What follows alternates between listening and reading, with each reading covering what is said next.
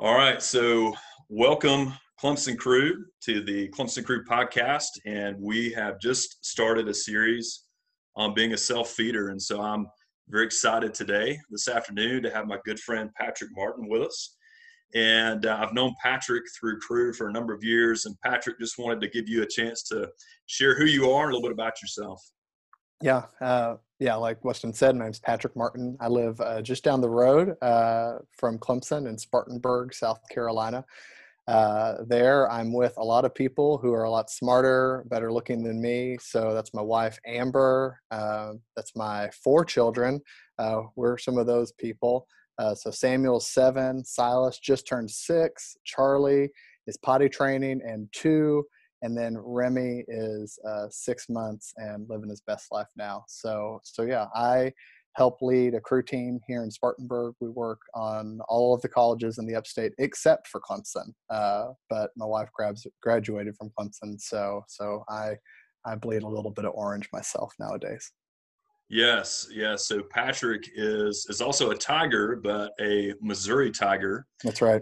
But you have kind of been surrounded, I guess. You've got a lot of Clemson connection and connection to our team, even as you're married to a Bushline, and Mm-hmm. you work side by side with Mark Bushline, who is Barry Bushline's oldest son. And so Barry was the team leader here with Clemson Crew for 30 some odd years. And so lots of neat connections with you guys. So Yeah, thanks for coming on with us today. for sure. Thanks. There's my wife in the Okay. background. You see her Yeah, right there. yeah. Hey, Yep. Amber. So, um, but yeah, and the good thing is that the University of Missouri joined the SEC and is so bad that the chances of Clemson and Mizzou playing each other ever are close to 0, and so that's made this work out a little bit better as well. So Yeah. You're welcome for Kelly Bryant, though. well, I don't know if I really am that grateful. So anyways, I like Yes. him, but anyways. Yeah, yeah. Indeed. So, in this series, as we're talking about being a self feeder, again, a lot of our heart behind this with our staff team is that we want to come alongside our students and care for them and equip them to not just survive, but even to thrive in this time during the Yeah. coronavirus and being away from campus. And I know that students are in a lot of different situations back Mm-hmm. home. Some are pretty good situations, and some are pretty terrible. And so we just want to come alongside our students and care for them and equip them to really thrive in this time. And so our topic today is Sabbath rest. And I'm excited to talk through this with you, Patrick, because I've learned a lot from you about this topic. And it's a topic that is very foreign to our culture and to our students. And we have a lot of misconceptions. And so, even to get us started, depending on a person's background, depending on their upbringing, they might have a variety of things that come to mind when we talk about Sabbath rest. Yeah. And so I would love for you to just talk a little bit about the biblical concept of Sabbath rest. Yeah, for sure. So I will say I am somebody who has realized just how desperately I need the Sabbath, how much my family needs the Sabbath. I'm not an expert, but I'm somebody that has really experienced. Honestly, I don't exaggerate when I say a little bit of sort of rescue from God by understanding this gift that He's given to His people. Growing up, I really thought of Sabbath as sort of this archaic old thing. Basically, meant like stuff was closed on Sundays, and at the very sort of best, you just sort of had to act real serious for 24 hours and not have too much fun, which is just really sad. And I think that's really probably what conception the culture has about Sabbath, instead of really this great provision for delight and restoration that it is. So, yeah, really, if you look at the whole Bible, you see Sabbath everywhere. Hmm. And it's crazy that we have sort of these sunglasses, I think, on when it comes to Sabbath. We miss it. But at the very beginning, we read about God creating, and we read about these 7 days. And even the seventh day, you notice that it says that after God had created all of this that was so good, that He rested. Hmm. Now, we know that God didn't need to rest. It wasn't like he was just worn out. He had, really just put himself out there, used all of his divine power, and so needed to kick back and drink a Gatorade or something. He did that for a reason. And really, that rest, I think, what we see at the very beginning in Genesis is this picture of what he actually made all of us for, where the creation has been completed, and he invites us to experience intimacy with him. So the really interesting thing about that is, especially for our culture, is that life is not ultimately about what we produce. And I Mm, know for a college student, especially at a selective top 20, I think that's what Clemson is nowadays, type of public university, that in itself is countercultural to say that life isn't about what you produce, what you bring to mm, the table, what you yeah. offer and put on your resume. Life is ultimately, the purpose of it is about relationship. So the universe is at its core relational, and God has woven it into the fabric of the universe. The next time you really see a treatment of Sabbath is the Exodus, when God's people are released from slavery from Egypt, and God sort of walks through the person of Moses, the sort of rules is sort of a real terrible word to describe it, but really, what are the norms, and what does it mean to live in good relationship with God and others? So I'm just going to read the section from the Ten Commandments where the Sabbath shows up. This is Exodus chapter 20, verse 8. Remember the Sabbath day to keep it holy. 6 days you shall labor and do all your work, but the seventh day is a Sabbath to the Lord your God. On it you shall not do any work, you or your son or your daughter, your male servant or your female servant, or your livestock, or the sojourner or foreigner who's in your gates.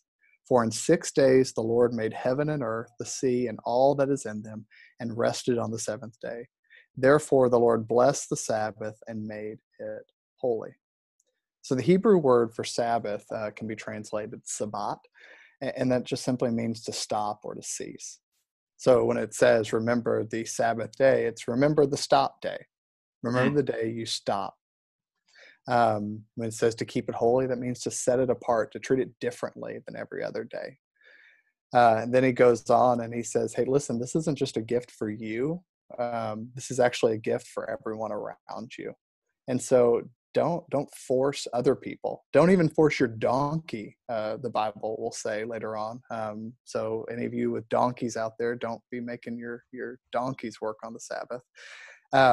And so it's really this invitation to rebel against the slavery that the people of Egypt were in. So if you think about what does slavery mean, what were the people of Israel experiencing during their slavery in Egypt? Well, it was a life of no Sabbath, right? mm-hmm. Work for Pharaoh.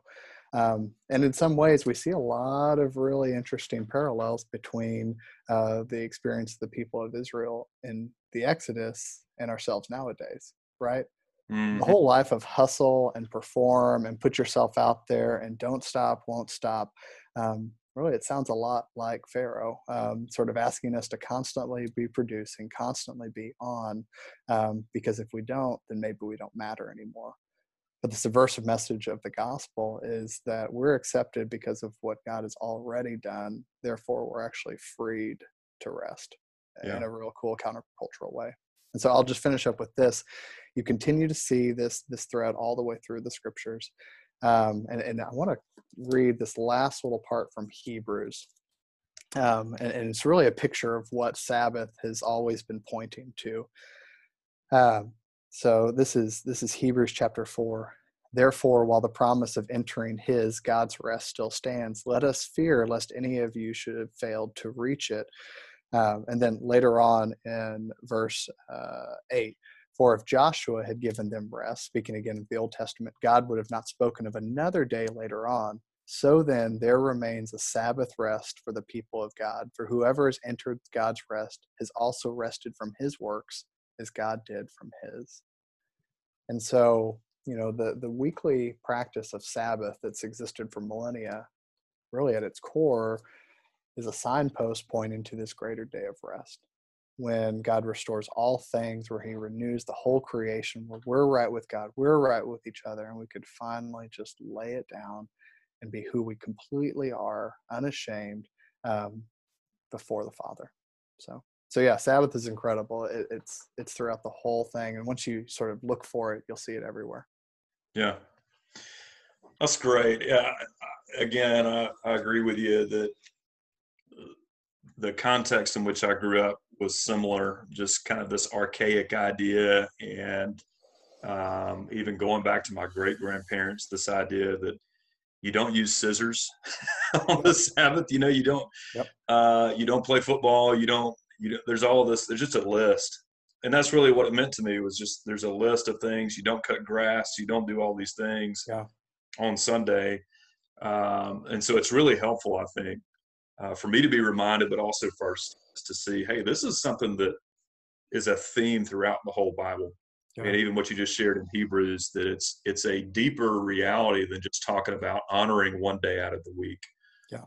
but entering into God's rest. And so that kind of leads me into a second question, and that is, as you think about some of our own heart issues, and you think about maybe Gen Z, you think about our culture that a college student is experiencing on campus. What do you think are some of our obstacles? Like, what is it that makes it so difficult for us to rest? Yeah. Yeah. So I would say I would break it down into sort of two areas. I think one are sort of some core heart issues, and then two, there's more physiological reasons and sort of the environment that we're in that they sort of play off of each other. Studies show that even electronic media itself, as we access it, as you get a notification on your phone, as you see sort of these flashing images on your phone, as you scroll, you actually activate your dopamine receptors inside of your brain. And Mm. so, no joke, it really is like you're taking a hit of a drug whenever you access a lot of electronic media, especially via your devices. And so, there's that. We develop these ruts. So, once we get into the habit, it's really hard to get out of the habit. Yeah.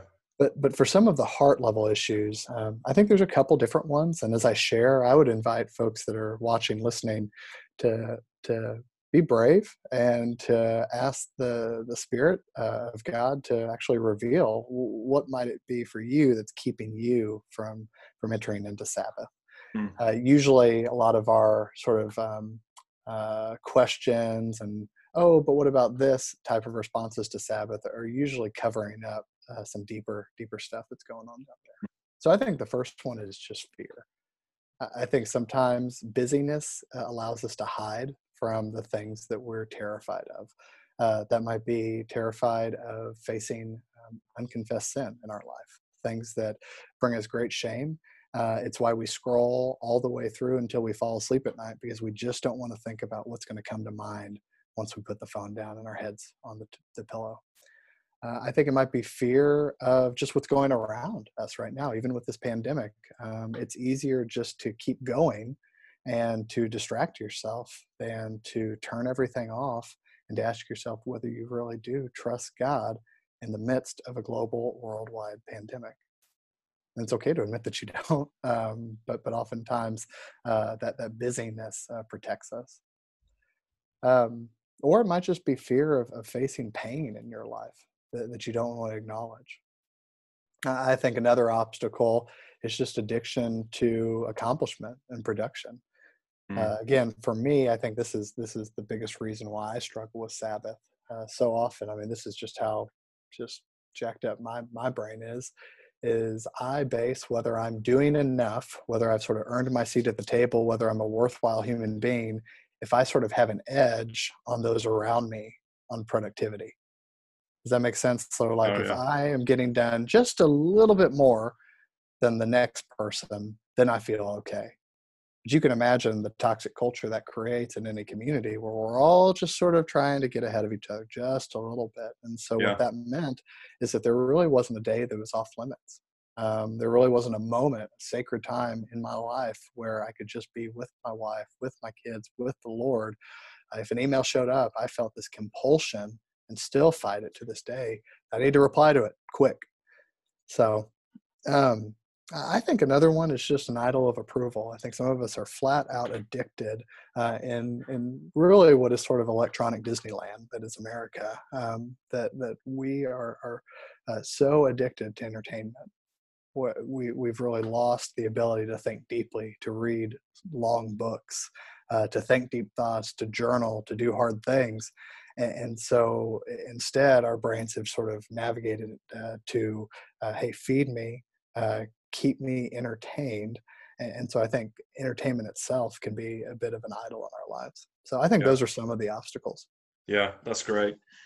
I think in line with that, Patrick, I know for me, something that I've struggled with in the past, um, and even from time to time now, is the trying to figure out the difference between rest Yep. and escape, Yep. or rest and numbing. You mentioned kind of that the idea of distracting ourselves, and so when and sometimes I guess because we are so addicted to approval and productivity and those things that when we're worn out, we don't want to engage at all. Yep. We just want the media to wash over us. And I know a lot of times, like when I give into that, I never feel rested on the back end, and so I Right. could do that for hours Yep. and could be physically idle, could and and I don't feel rested at all. And so, talk us through that a little bit, the difference between rest and escape, or rest and just kind of numbing distraction. Yeah. Yeah. Yeah, said nobody ever. I just binged watched a whole season of a new Netflix show, and man, I feel like my soul has been Feel restored awesome. and refreshed. No one ever says that. I have never said that, and yet I've fallen for the lie so many times. Yeah. Oh, I just need to. I deserve this. I just need Yep. to scroll a little bit, take the edge off, and yet then 2 hours later, I find myself in a sort of a puddle of feeling like a loser. To be Yeah. totally honest Yeah. with you, yeah. So here's the thing: vegging out is sort of like a pseudo counterfeit Sabbath.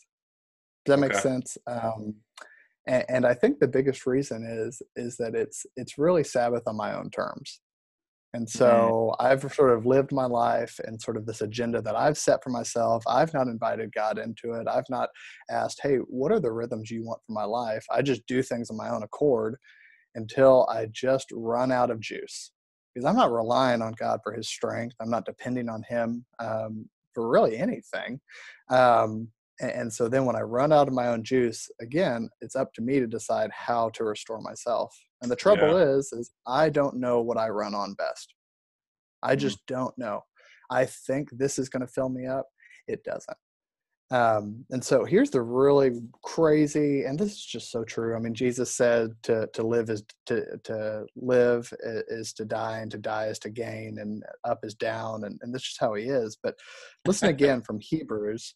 And it's just this total kingdom upside down gospel logic, where he says, yeah, verse 11. So Hebrews 4, verse 11. Therefore, let us strive to enter that rest, so that no one may fall by the same sort of disobedience. So there's this really weird, again, subversive kind of thing with Sabbath rest where we're actually fighting for it. mm, And we're sort of saying, Lord, you created the universe. You know how I function, how I run.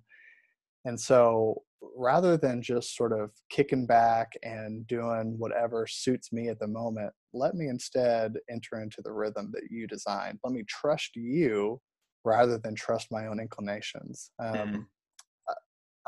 One of the people that have taught me a lot about Sabbath, I'd say two people in particular. One is a pastor out of California named John Ortberg, wrote a book called Soul Keeping that talks a lot about this. And then another guy's a pastor out of Portland. So two West Coast guys. His name's John Mark Comer. Spends a lot of time talking about Sabbath. And he identifies four pieces to Sabbath. And I think this is what really sets apart real Sabbath rest apart from sort of vegging out or just escape. So Sabbath is always going to include stopping. So remember that word Shabbat, stopping. It's going to include resting. So not just stopping and ceasing what you're doing, but actually then resting. So it might mean a nap. It might mean taking a leisurely walk outside through the grass. It means worshiping. And so again, this is going to set this off differently from vegging out.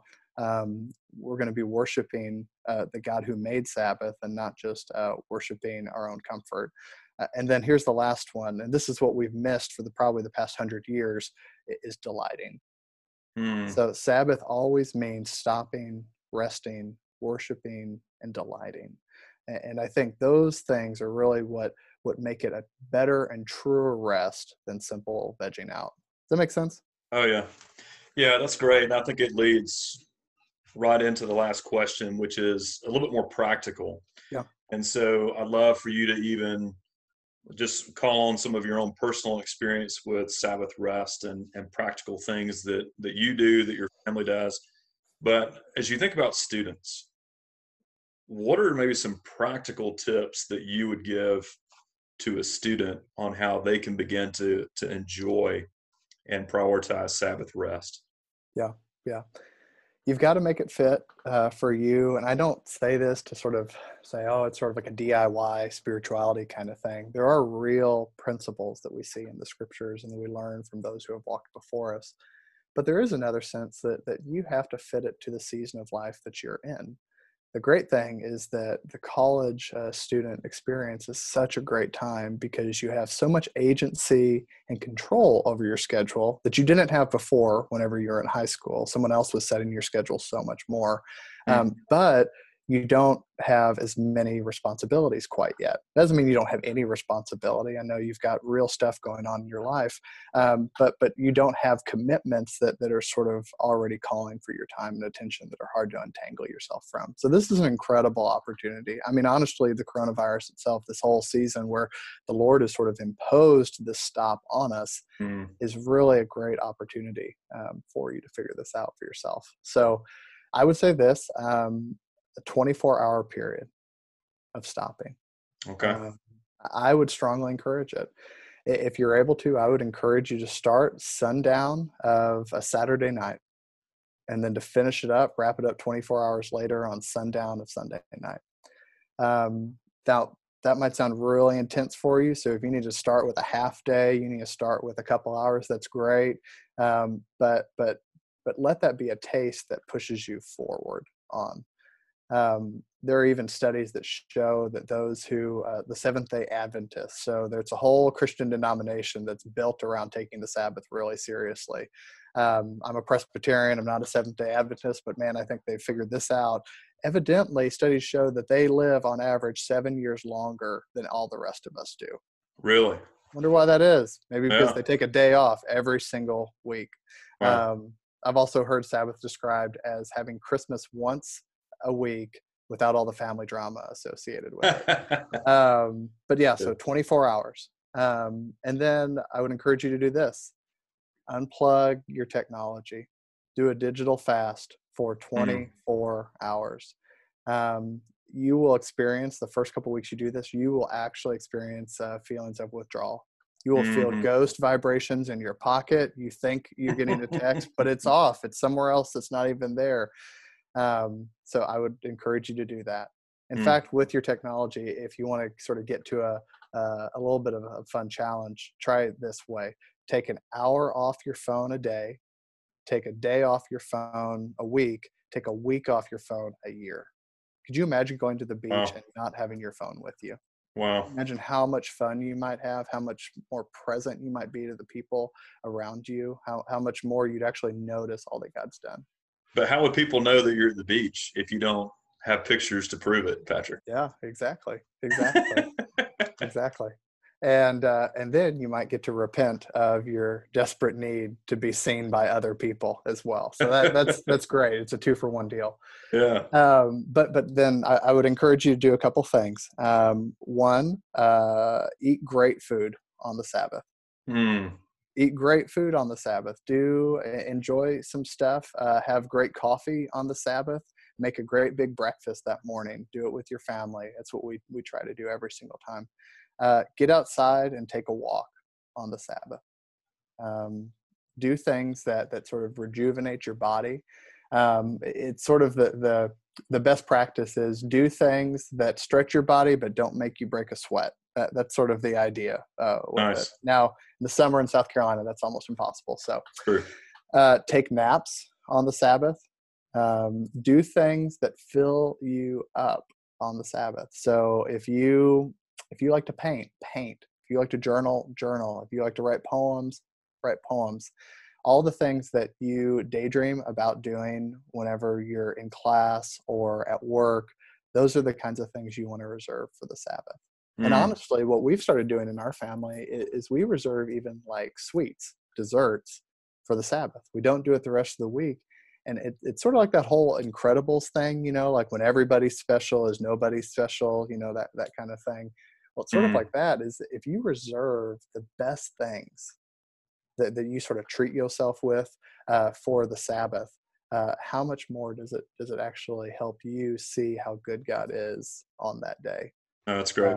Yeah. And then last thing too, think through how you're going to spend some time with Jesus on the Sabbath. So for a lot of us, if you do it on a Sunday, that means that your church service is a part of your Sabbath. So it's that worship piece to it as well. So read Mm, good books on the Sabbath too. So yeah. that's fantastic. Well, Patrick, thank you so much for being with us and taking time out to share with us. And I believe I've been blessed just even hearing from you. I've already got the wheels turning, thinking about ways that our family can grow in this. Mm. And yeah, appreciate your words for our students as well. So thanks for being with us. Looking forward Yeah, to the for rest of sure. the series. We talk about being a self-feeder, and we've got some great guests coming up. And so, yeah, stay tuned.